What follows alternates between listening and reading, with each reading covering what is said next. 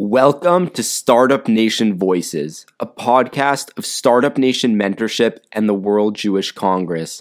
Startup Nation Mentorship pairs extraordinary college student leaders with top Israeli industry and government mentors, and enables students to develop meaningful, lasting relationships with Israelis who are in the center of the dynamic global economy and hub of innovation. In Voices, we bring on top Israeli and international leaders to share a deeper look into their industry and personal background, exploring the importance of mentorship and partnership with Israel.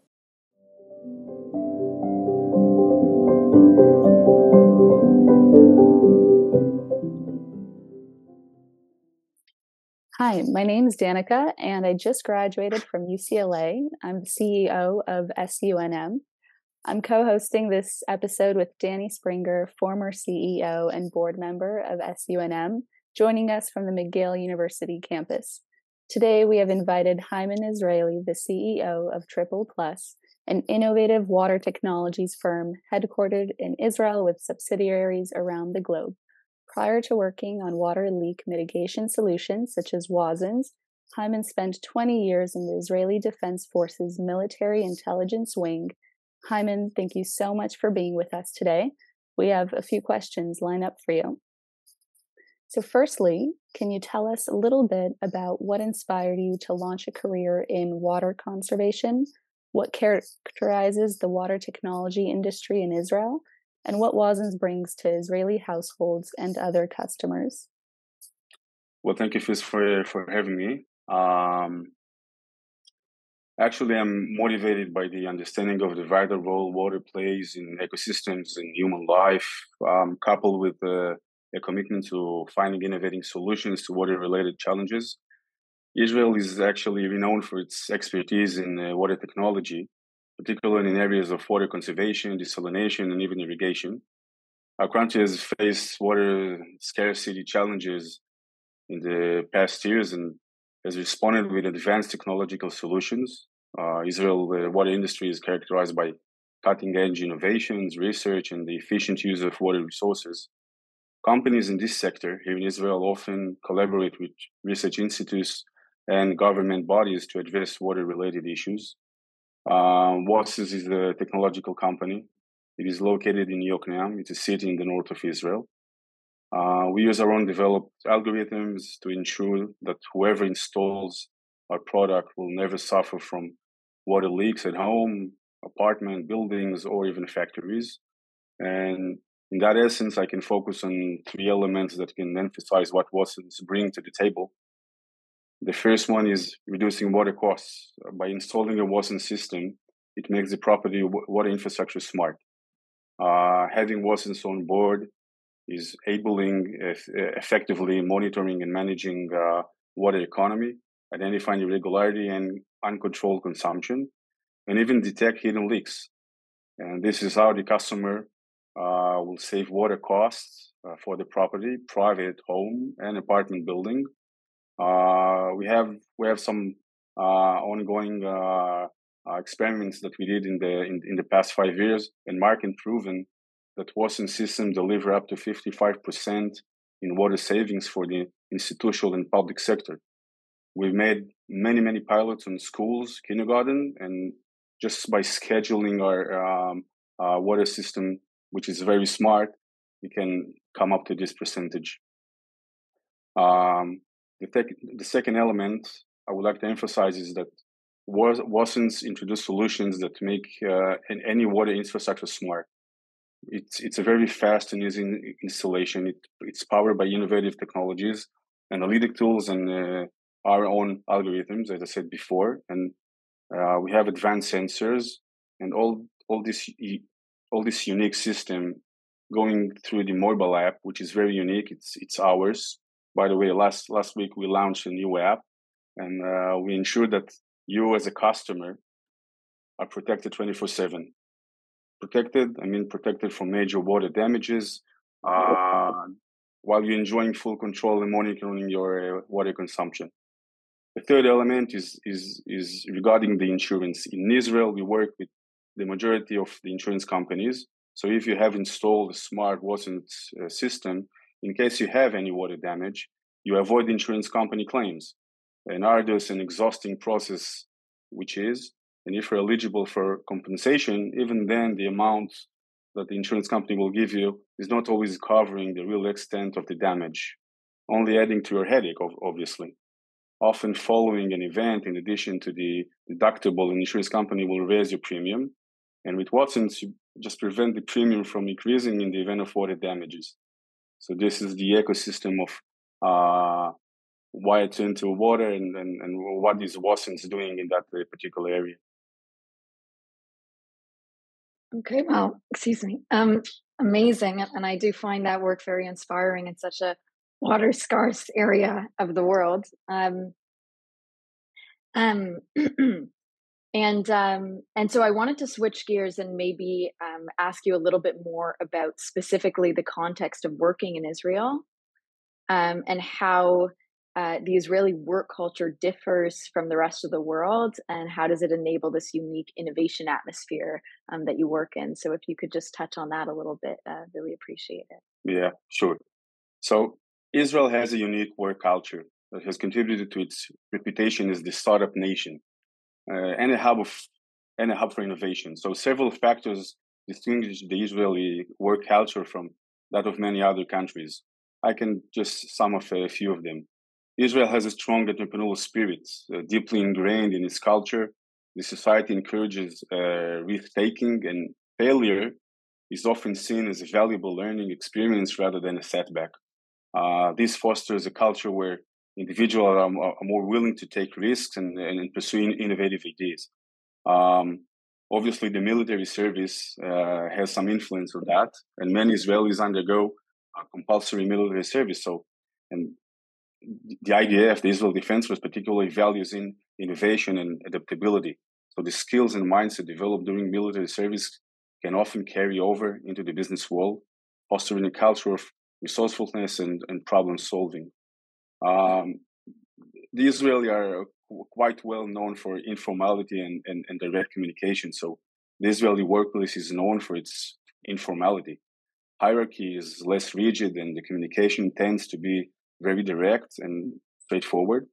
This open communication style facilitates collaboration and the free flow of ideas. Another element is giving Israel a relatively small domestic market. Companies often have a global outlook from their inception. So this global perspective encourages businesses to develop products and services with international markets in mind, fostering a competitive edge and promoting innovation. And obviously, the Israeli government actively supports research and development through grants, incentives, and favorable regulatory environment. And this support has played a crucial role in the growth of innovative industries, including technology and biotechnology during the years. I think I can even touch the networking and community, even though it comes from the army, but the close-knit nature of the Israeli businesses community facilitates networking and collaboration. There's a sense of community with individuals often willing to share knowledge and experiences, which can lead to valuable partnership and mentorship opportunities. So that's the answer to your question. Beautiful. And you touched a little bit on your time in the IDF. So I'd love to dig deeper into your experience. What's your biggest takeaway from your 20 years of serving in the Israeli intelligence unit? How does it inform your life perspective today? Okay, I'm not much of a talker about the experience I had in the army, but I can sure relate to your questions. I will try to be much more fluent and widen, but it'll be short. So, military service can have a profound influence on individual, shaping their skills, mindset, and values. My list of takeaways that attribute to military service are obviously leadership skills, teamwork, adaptability, discipline and time management, problem solving and strategic thinking, sense of duty and commitment, and obviously global perspective. It's important yet to note that the impact of military service can vary widely among individuals, and not everyone will share the same takeaways. Additionally, the nature of military service, including roles within intelligence units, can significantly influence the skills and perspective developed during that time. But going back to the list of values that I just mentioned, I think the list itself, especially focusing on leadership, teamwork, and discipline, is something that I had maybe, I might had it before, but during the army, I was very strict with that. And this is what I carry on to the civilian life, such as this, trying to adapt. Okay, amazing. Thank you. We want to, I guess I'll start off by saying that a lot of our viewership are students, and students are seeing what's going on campus right now.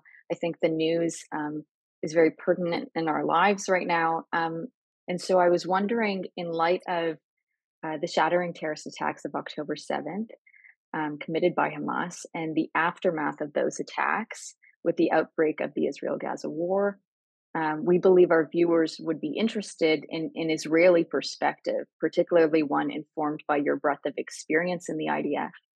So we were wondering if you could summarize how you view the situation and Israel's response to it.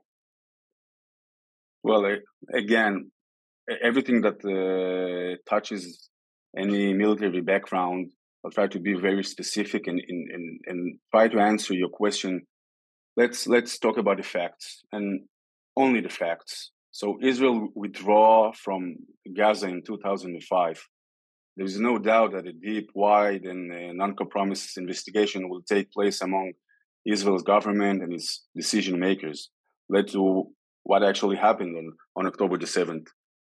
There are more than 1,400 Israelis murdered, slaughtered, raped, beheaded, and above 240 kidnapped Israeli people, elders, men and women, kids and babies.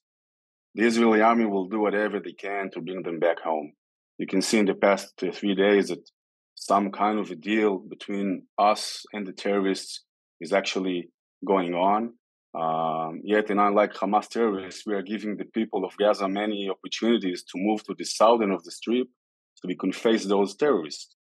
We will not rest until our hostages will be back home. I can assure you that. We will not lay down our weapons until all Hamas terrorists will be eliminated. We have the obligation to take care of our own people, regardless of what the world actually thinks. This is our response. This is our response. We cannot do anything else.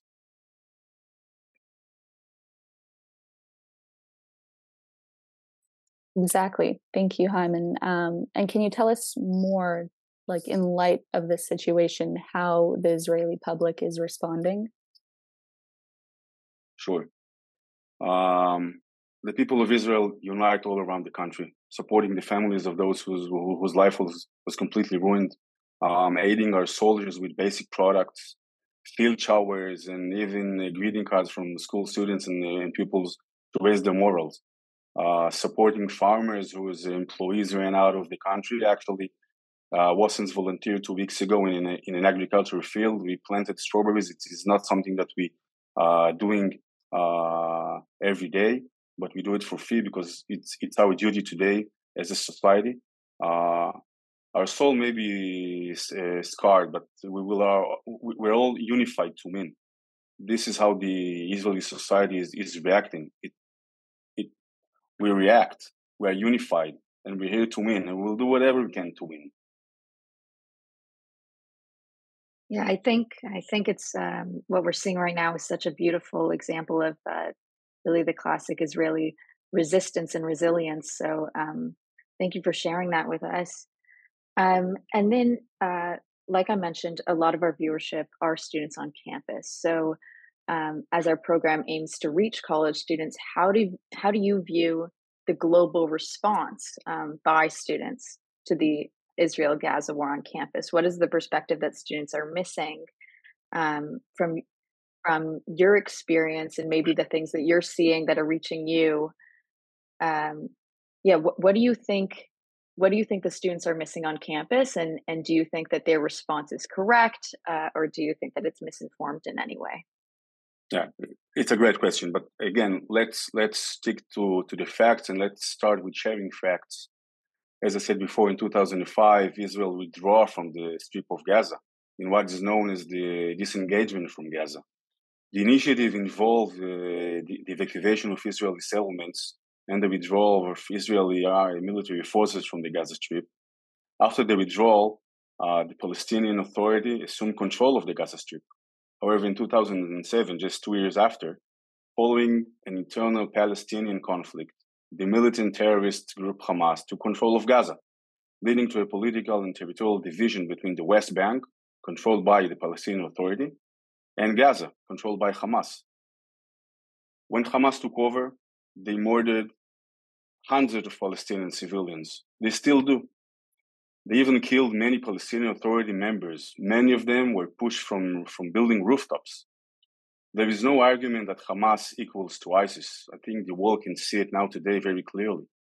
We saw it from 2007, even though from 2005, we were hoping for peace. We stood aside. We took everything from Gaza Strip to our country. Israel had 2 crossings from Gaza to help the Gazans with commodity projects used to enter the Strip. Moreover, these crossings were also used to allow Gazans to go to the Israeli hospitals in order to get medical treatment in Israel. Israel gave water and electricity to the Gaza Strip. Israel, unfortunately, was very naive. I think Israel will never be naive again. And I would also like to express that we are done explaining our right to exist. So having all these facts, which students should know, should conquer, that the fact that we withdraw from Gaza, it was our decision to withdraw from Gaza. We gave them the Strip to live. They could live a very prosperous life. They chose not to do that. They chose Hamas. It's a terrorist organization. They saw Hamas killing civilians. They said nothing. The world said nothing. So we have only one privilege, is that to exist. And we will do whatever we can. I think we will stop being naive in the future. Obviously, this event occurred on October the 7th, will awaken a lot of people in Israel, including myself. We owe our people the chance to live. That's the bottom line. And if any other students would like to share some other facts, he's welcome. These are the facts. We withdraw. We went back. We gave them all the opportunities to live. We opened 2 crossings. We helped them. You know how many people from villages around the border, like Kibbutz Be'eri, like Kibbutz Nir Oz, where the people were slaughtered, help Gazan, pick them up in the crossings, drove them to hospitals, then drove them back. It's hilarious what happened. We actually believe in peace. We handed over everything we could. They chose not to do it. Yeah. So in many academic and liberal corridors, particularly across our campuses in the United States, Canada, and the UK, it's become really commonplace for Israel to be condemned for ethnic cleansing, colonialism, apartheid, and even genocide. What is your view on these labels, and how might they be misrepresentative of Israel? Well, I think it's crucial to approach these labels with a nuanced understanding of the historical, political, and social complexities of the Israeli-Palestinian conflict. However, let's focus on one population who isn't protesting against Israel. Israel is a home for 2 million Arab citizens, Arab Israelis, with equal rights as the Jewish Israelis. Israeli Arabs are in major positions such as parliament members, journalists, hospital managers, Supreme Court judges, athletes, and many, many more.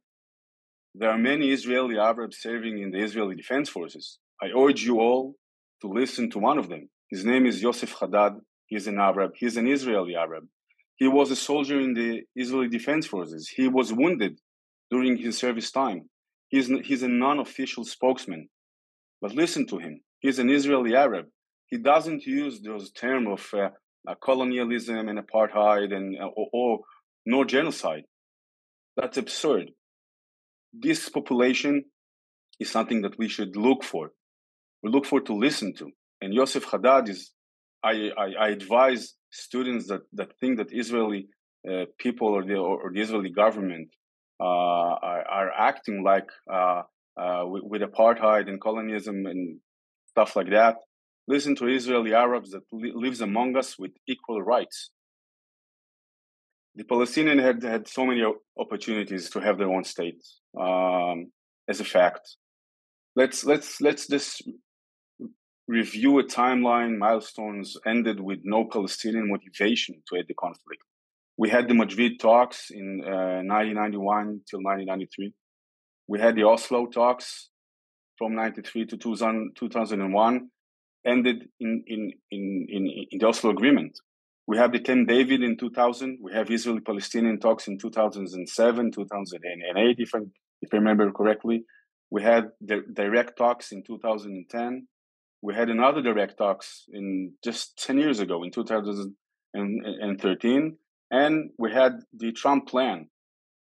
None of them contributes to the willing of the Palestinians to have their own country, to end the conflict.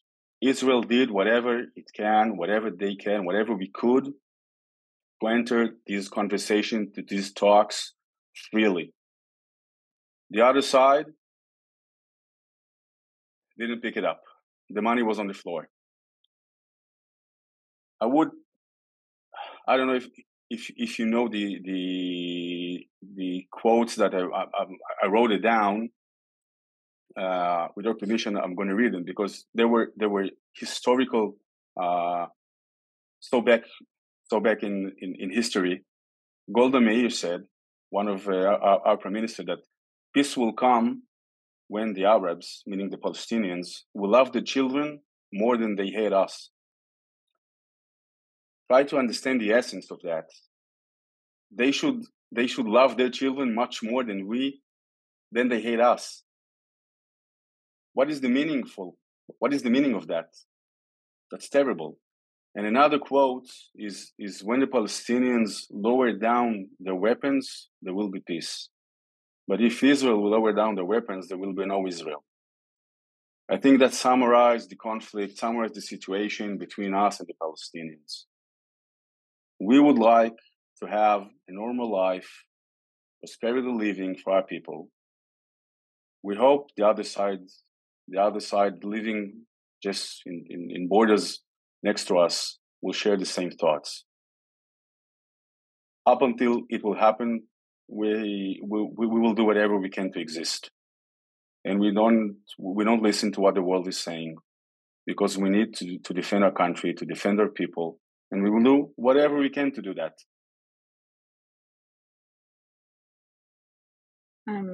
Well, wow, we just want to thank you so much for sharing your perspective with us. And I mean, our hearts go out to you. This is not an easy time, and I really appreciate you taking the time to be here with us and talk to us about all your thoughts.